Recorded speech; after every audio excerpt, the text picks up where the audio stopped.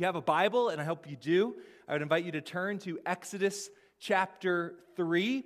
And if you don't have a Bible and you want to grab the one that's in that rack right in front of you, you can turn to page 46, and that is where you will find our passage this morning. And while you're turning there, it's a new year, but what I'm about to say has not changed. Which is that if you're a guest with us, maybe you're cuddled up with a blanket in front of your TV watching us online right now. We want you to know right from the start that we believe that the Bible is the inspired Word of God, inerrant in the original manuscripts, and then sovereignly preserved for us through the generations, so that through the reading of this book and the illumination of His Spirit, we believe that we can know God.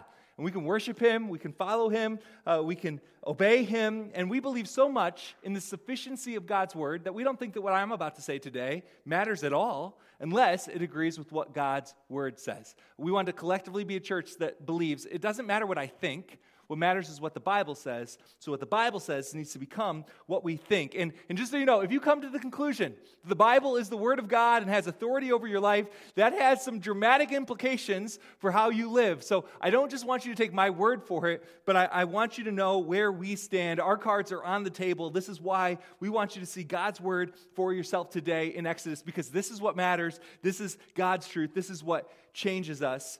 And I wanted to start the year by going back to one of my favorite passages of Scripture. A little over 7 years ago, I turned to Exodus 3, the Sunday after Pastor Tim Woodard had moved to North Carolina.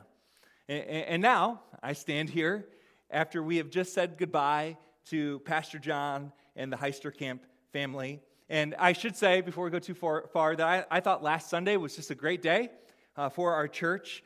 Celebrating all that God has done over the last 6 years, showering Pastor John and Anna with love. I'm so thankful for the church family that we have here at FBC, and I felt like that was just on full display last week, and so thank you for all that you've done for the Heisterkamps as we've wished them well and wished them off to New York. And at the same time, well, as great as that was, I also know transitions are really hard, and change is hard. And so I'm hoping, in light of this moment, that we will be encouraged by the truth that it might be a new season for our church, and it might be a new year, but we have the same God. We have the same God. And we know that to be true. We know that we have the same God because of how God revealed Himself, especially in the book of Exodus. Those of you who were here a few years ago, when we walked through this entire book, know that the main character in the book of Exodus is God. It is God. And Exodus is about the God who makes Himself known. God comes to the center of the stage of human history. He puts all the spotlights on Himself and says, "This is who I am. Look at me. This is what I'm going to do. This is what I'm about to accomplish." And from this, we learn that we don't get to determine who God is or what He is like. A lot of people think that they can do that. They get to decide what God's like. They get to decide who He is. No, God tells us who He is. God has revealed to us what He is like. That's why He wrote a book about Himself that we call the Bible, so we can know who He really is, so He can reveal Himself to us. Now, having said all of that, as we come to chapter 3 in the book of Exodus, it's important to know that through the first 2 chapters of this book, God had yet to show up in an obvious way. So the first 2 chapters of Exodus are marked by evil rather than good, by disappointment rather than joy, by pain rather than healing. And it's not like Exodus 1 and 2 cover a couple weeks or a couple months or even a couple years of time. No, God's chosen people, the descendants of Abraham, who had received the covenant promise from God to become a great nation, had been in slavery in Egypt for 400 years. But despite all of that, and by the way, 400 years is a long time, right? That's a long time to not have any good news. That's a long time to just be in pain and suffer. That's a long time. But despite all of that, we have these words of hope that set the stage for Exodus chapter 3. This is Exodus 2, 23 through 25. I have it here on the screen as well. These are the last 3 verses of chapter 2. During those many days, the king of Egypt died, and the people of Israel groaned because of their slavery and cried out for help. Their cry for rescue from slavery came up to God, and God heard their groaning. And God remembered his covenant with Abraham, with Isaac, and with Jacob. God saw the people of Israel, and God knew. God knew. Here's the question. What happened that caused Moses to look back on this time in Israel's history and say, even while we were in Egypt, even while Israel was enslaved to the Egyptians, God heard, and God remembered, and God saw, and God knew? Because that is the opposite of how we often feel in crisis, isn't it? When we are in crisis, how do we feel? We feel like God doesn't listen. We feel like God doesn't see. We feel like he forgets. He doesn't know. He doesn't really care, right? That's how we feel, especially when the crisis lasts for a long time.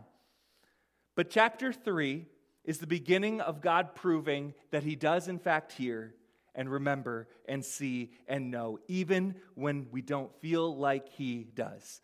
So this section of Exodus, chapter 3 through the middle of chapter 4, is probably familiar to many of you because it's the story of Moses and the burning bush. It's one of my favorite passages to preach on. And in this story, we're going to see Moses question God's calling. He's really going to give a lot of excuses for not doing what God wants. And God uses Moses' excuses as an opportunity to reveal his character to Moses and then to us today. God is going to make himself known. So let me pray for us, and we're going to dive into chapter 3. Heavenly Father, thank you for your word. Thank you that it's the same. It doesn't change because you are the same. And you don't change. And so we want to see you. We want to see who you have revealed yourself to be to us. And we want to see how your character changes the way we view ourselves and our lives. And so would you change us, transform us from the inside out as we see the truth of your word right now. In Jesus' name I pray. Amen. Exodus chapter 3, starting in verse 1. Now Moses was keeping the flock of his father-in-law Jethro, the priest of Midian. And he led his flock to the west side of the wilderness and came to Horeb, the mountain of God. And the angel of the Lord appeared to him in a flame of fire out of the midst of a bush. He looked, and behold, the bush was burning, yet it was not consumed. And Moses said, I will turn aside to see this great sight, why the bush is not burned. When the Lord saw that he turned aside to see, God called to him out of the bush, Moses, Moses. And he said, here I am. Oh my goodness. Then he said, do not come near. Take your sandals off your feet, for the place on which you are standing is holy ground. And he said, I am the God of your father, the God of Abraham, the God of Isaac, and the God of Jacob. And Moses hid his face, for he was afraid to look at God. Don't miss this. God is not your homeboy. Okay? God is not your buddy friend that we just chill and hang out with. Right? If that's your view of God, then your view of God isn't big enough yet. The God of the Bible is both welcoming and frightening. He's both welcoming and frightening. He is both inviting and terrifying.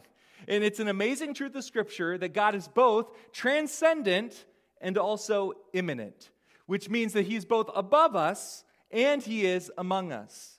And we tend to highlight His presence because it's comforting to us. We like that. We tend to highlight that especially at Christmas, don't we? Emmanuel, God with us. And He's so approachable when we picture Him as this baby in a manger. But when we recognize that that same God who is present is also transcendent, that is when we have an awe-inspired view of God that we should have. We are told that this encounter between Moses and God takes place on what would become known as the mountain of God. So here it is called Mount Horeb, but it is also known as Mount Sinai. Same mountain.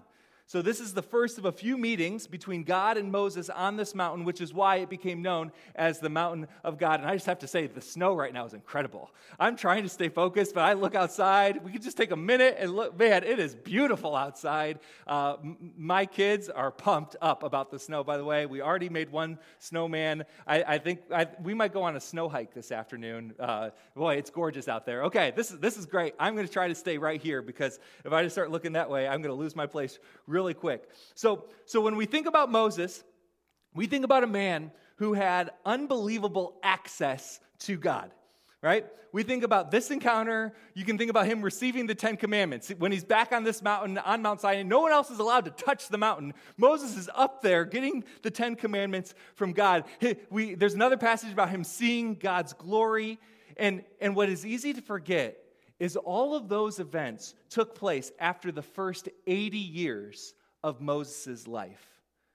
In Exodus 3, Moses is 80 years old, and he's really meeting God for the very first time.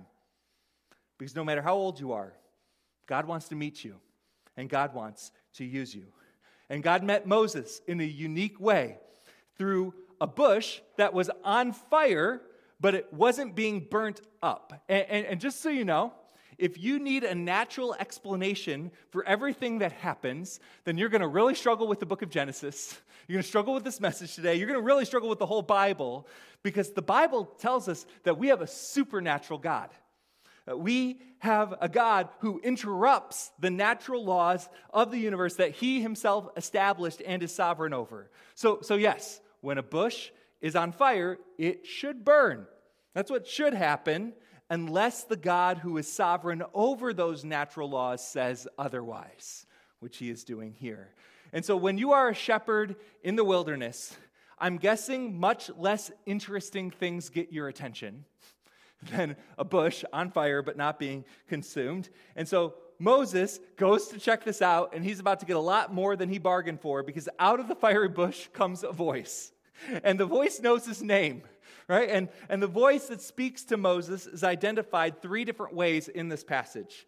As the angel of the Lord, as the Lord in all caps, you'll see in your Bible, and simply as God. And I believe that this is what many call a Christophany, which is an Old Testament appearance of the pre-incarnate second member of the Trinity. So I believe that this is God the Son, the second member of the Trinity, speaking in this Old Testament passage. This summer, we went through the I am statements of Jesus in the book of John. And Exodus 3, I believe, contains the original I am statement of Jesus, which we are going to see in this passage. But first, look at verse 7. Then the Lord said, I have surely seen the affliction of my people who are in Egypt, and have heard their cry because of their taskmasters. I know their sufferings, and I have come down to deliver them out of the hand of the Egyptians, and to bring them up out of that land to a good and broad land, a land flowing with milk and honey, to the place of the Canaanites, the Hittites, the Amorites, the Perizzites, the Hivites, and the Jebusites. You say them fast so that you don't know if you mess them up. And now, behold, the cry of the people of Israel has come to me, and I have also seen the oppression with which the Egyptians oppress them. Come, I will send you to Pharaoh, that you may bring my people, the children of Israel, out of Egypt. It's go time, Moses. Let's do this thing, right? It's time to go. Notice, as he goes through, he says, I have seen, and I have heard, and I know. Let's do this. And if you are someone who tends to make a lot of excuses, Moses is going to be very relatable for the next few minutes. My kids are not good at making excuses, but they sure do practice a lot. They try. They practice every day. A week ago, Zayden, our youngest, had a small ear infection. And after a couple days of an antibiotic, he was good to go. But fast forward to Friday, and I asked Zayden to help me clean up the toy room. And Zayden pauses and gets sad. He says, my ear hurts. Which it didn't hurt anymore, but that was the only excuse he'd come up with, which I probably deserved, because my go-to excuse as a kid for not cleaning up was my tummy doesn't want to. That's what I always said. All of a sudden, I had a huge tummy ache anytime I was supposed to help clean up as a kid, and now my kid has an ear infection, apparently, as soon as I ask him to clean the toy room. So sometimes it is nice to come to the Bible and realize that these larger-than-life characters have the same struggles that we do. And when we look at the Bible, we see people who are just as sinful and messed up as us, and we see a God who's so much greater than all of us. And so we're going to see Moses' excuses and then God's responses. Here's Moses' first excuse in verse 11. But Moses said to God, "Who am I that I should go to Pharaoh and bring the children of Israel out of Egypt?" So Moses' first excuse is, I'm not qualified. I'm not qualified. This question might seem relatively reasonable on the surface. Moses questions his worthiness.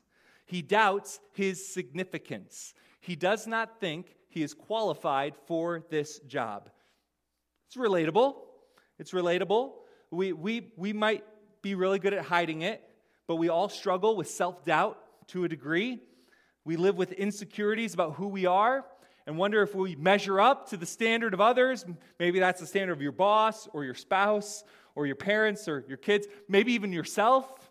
You wonder if you could ever meet those standards. And knowing Moses' story from Exodus 2 makes his response really interesting, because there probably was a time when Moses thought he was the man for this job.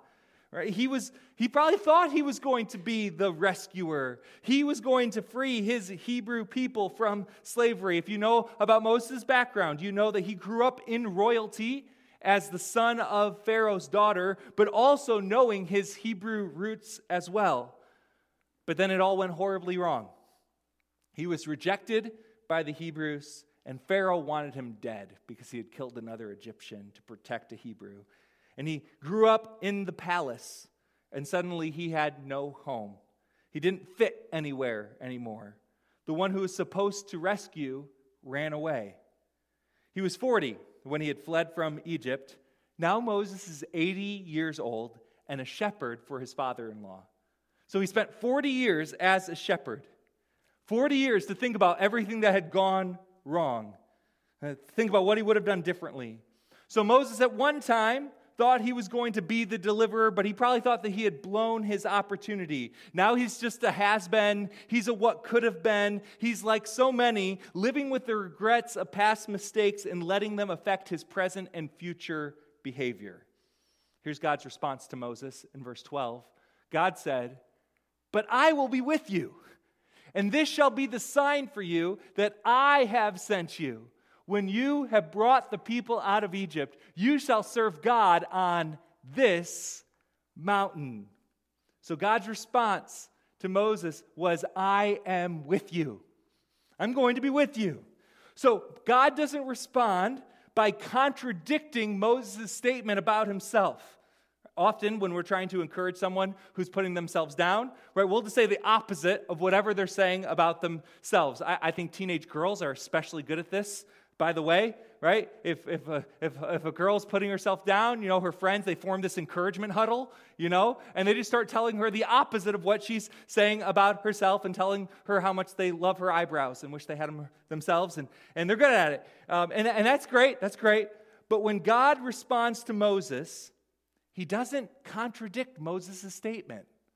He doesn't tell Moses that he is worthy. He doesn't tell Moses that his self-assessment is wrong. He instead tries to take Moses' focus off of himself and put it onto him. You might not be qualified, Moses, but it doesn't matter because I'm going to be with you. Your sense of worth and qualification doesn't come from yourself. It comes from me. Our worth and qualification doesn't come from ourselves. It comes from God. The fact that I will be with you, Moses, is what makes you qualified. So this week I've been asking myself the question, is God's presence enough for me? Is just knowing that he is with me enough? Do I trust the sufficiency of his presence? Moses wasn't sure yet. He had some more questions. Look at verse 13. Then Moses said to God, if I come to the people of Israel and say to them, the God of your fathers has sent me to you, and they ask me, what's his name? What shall I say to them? Moses' next excuse is, I don't know enough. I don't know enough. He's worried he's not going to have all the answers. He's worried that the Israelites are going to question him and how Moses has the authority to lead them. Does fear that we'll be asked a question about God that we don't know the answer to keep us from talking about him with others? Does it keep us from doing what God's called us to do? I think it does. And so Moses here is asking God to describe himself. When he's asking God what his name is, he's asking for a description of God. That's how names were used, especially then. And so Isaac, you might remember, was named because his name meant laughter. Isaac means laughter because Abraham and Sarah laughed at the idea of having a baby. Esau, his name meant hairy, right? Because he came out all hairy and red. Moses' name meant to draw out, because Pharaoh's daughter had drawn him out of the water. So Moses is saying, what can I tell the people about you so they understand who you really are and what authority I'm being sent under? And God's response to this question is one of the most important truths in all of the Bible, verses 14 and 15. God said to Moses, I am who I am. I am who I am.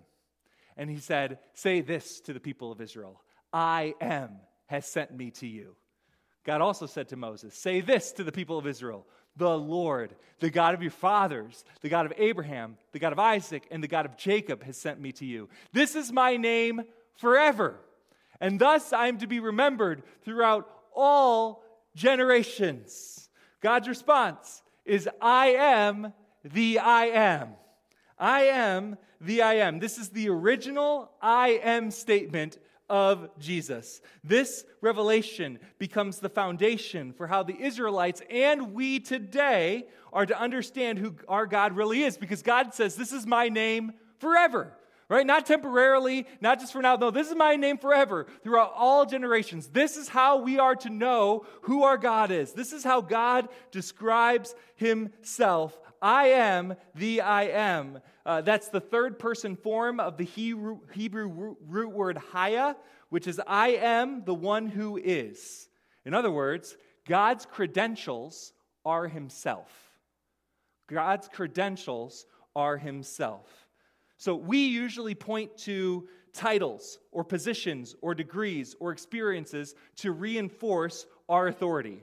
So I might say, as a pastor, or as the parent of 3 boys, and then give a perspective that's based on those experiences.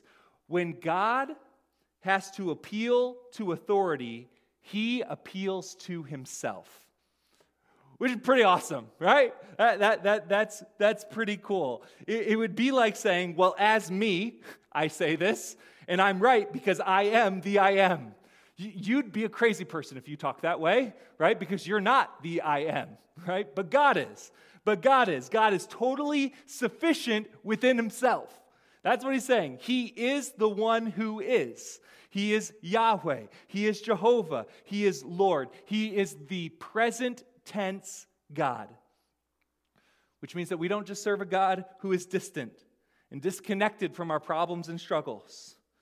He wanted the Israelites to know that he heard their cries for deliverance. He remembered his promises. He saw their distress, and he knew he was present with them. In the midst of their hopeless situation, God wanted his people to know that the I am is with them. In the Hebrew language, the verb tense here implies continuing unfinished action. It's an active presence because God never zones out, and God is never daydreaming. He doesn't get distracted by the snow that's so beautiful around us. He has a present, active role in our lives.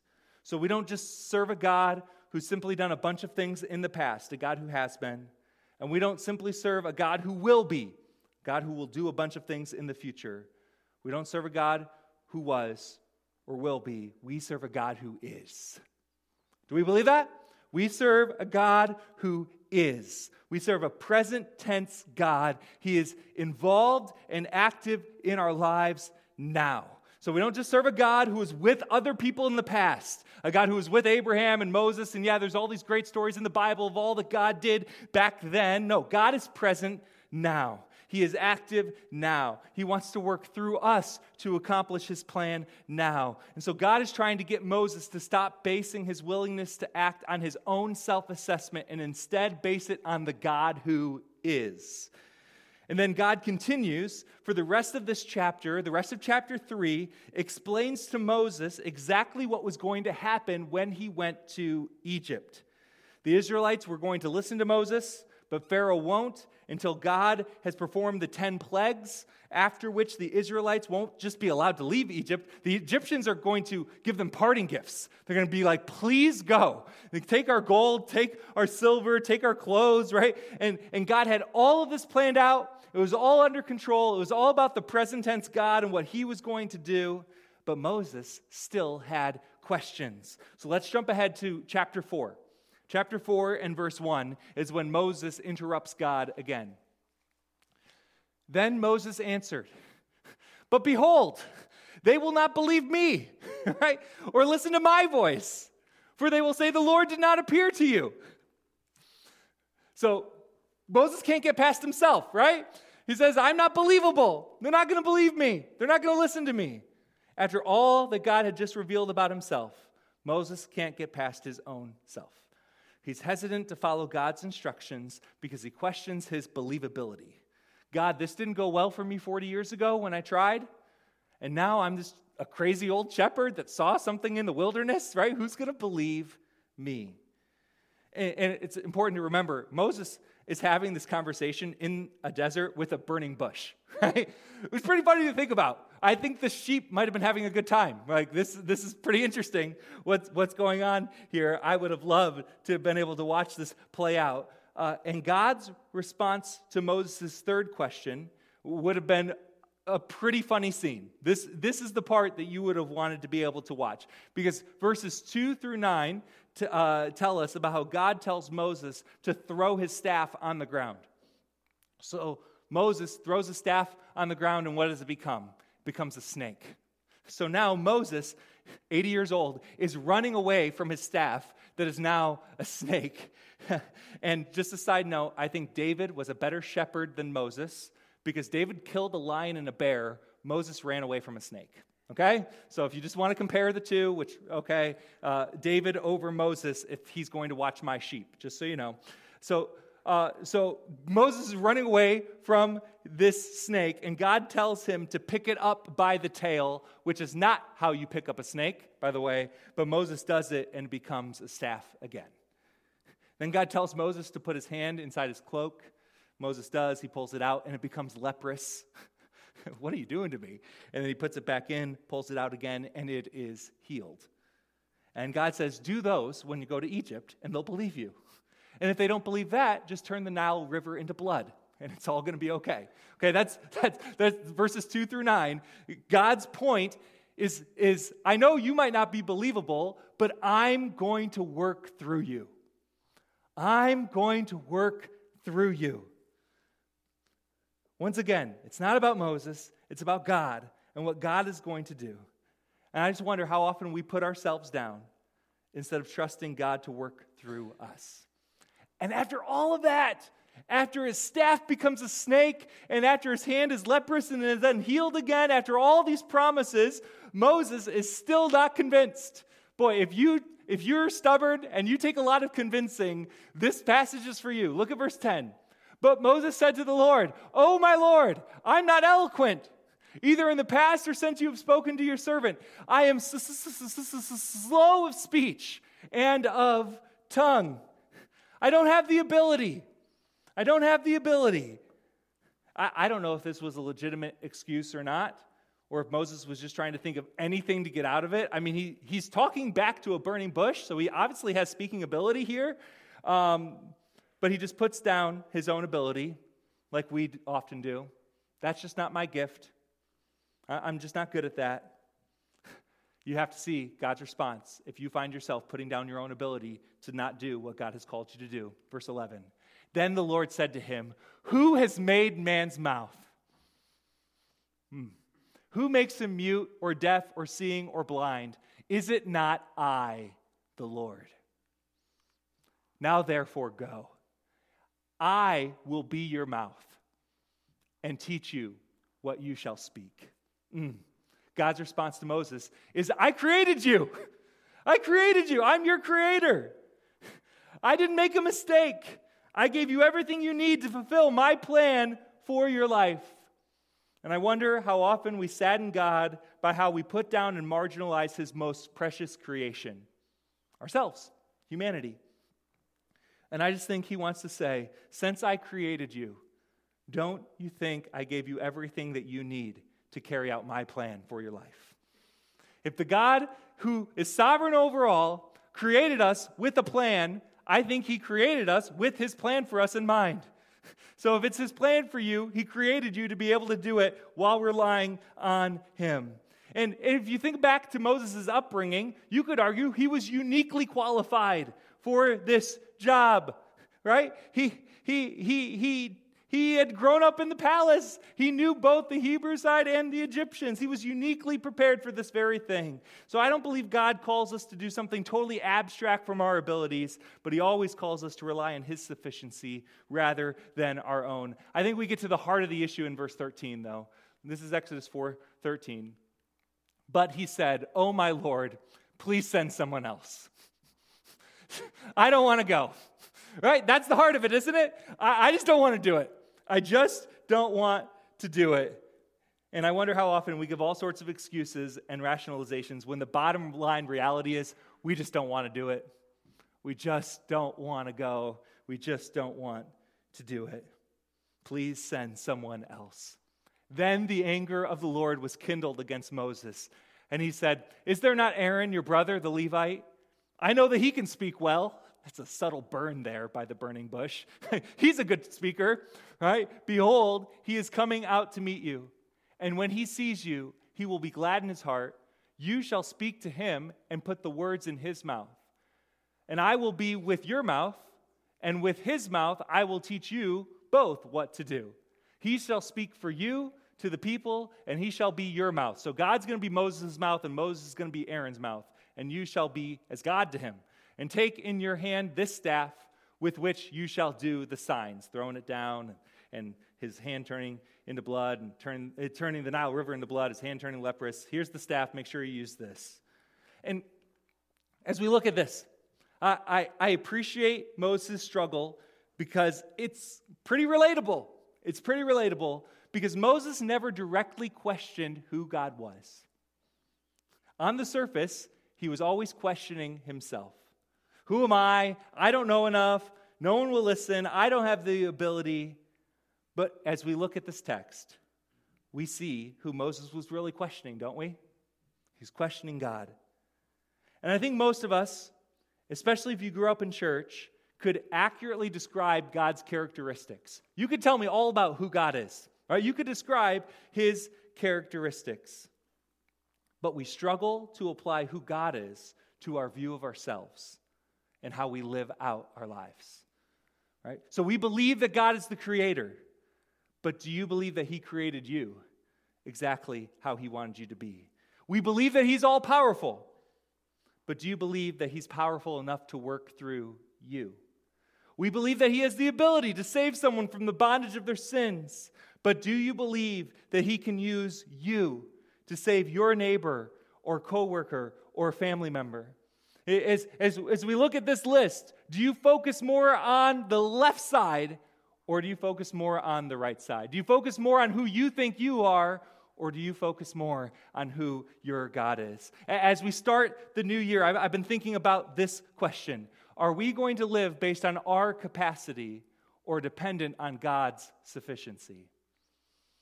Are you going to live based on your perception of your capacity, or are you just going to depend on the sufficiency of our present tense God? I don't want to live my life accomplishing things that are simply within my human capacity because I can't accomplish anything of lasting value that way. This is why Jesus said that we need to abide in him, because apart from him, we can do nothing of lasting value. This is why Jesus had to come to earth, right? Because the most important and basic endeavor of all humanity, our whole purpose for our existence, to live a life that glorifies the God of the universe, we had all utterly failed to accomplish on our own. That's why Jesus had to come on a rescue mission from heaven. Jesus had to live the life that I had failed to live, and then died the death that I deserved to die. He took the just punishment for all of my sin on himself at the cross. He rose from the dead. He conquered sin in the grave. He ascended into heaven, promising to return. This is the good news of the gospel, that despite what we've done, despite who we are, when we place our faith in the perfect life, sacrificial death, and victorious resurrection of Jesus, when we bring our nothing to him and say, Jesus, I need you. I need you to be my sufficiency. I need you to be the king of my life. That's when all of our sins are forgiven. The righteousness of Jesus is credited to our formerly guilty account. We become part of the eternal family of God. The Holy Spirit of God indwells us to empower us. We have a new identity, and it's in Christ. By grace alone, through faith alone, in Christ alone, we get to live a life that is outside of our depraved human ability to live. Do we believe that?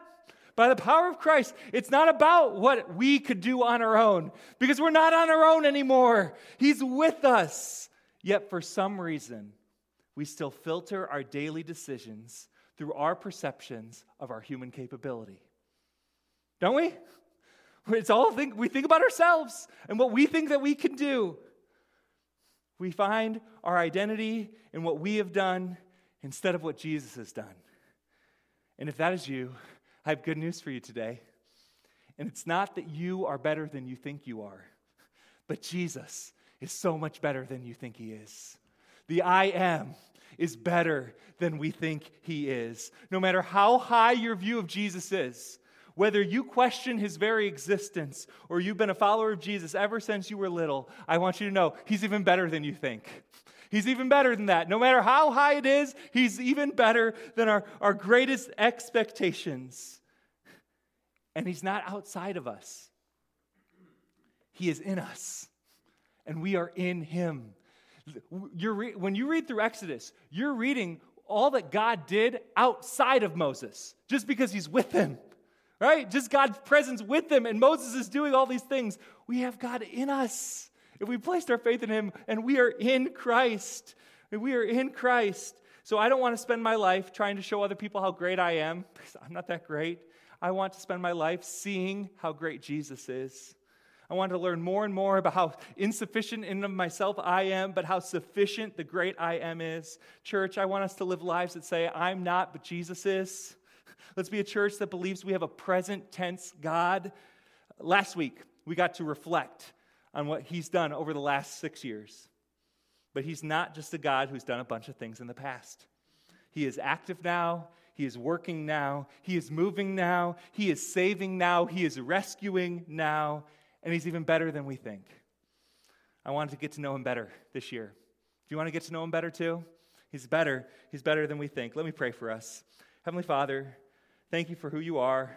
Thank you that you've revealed yourself to us through your word, and that you're not outside of us.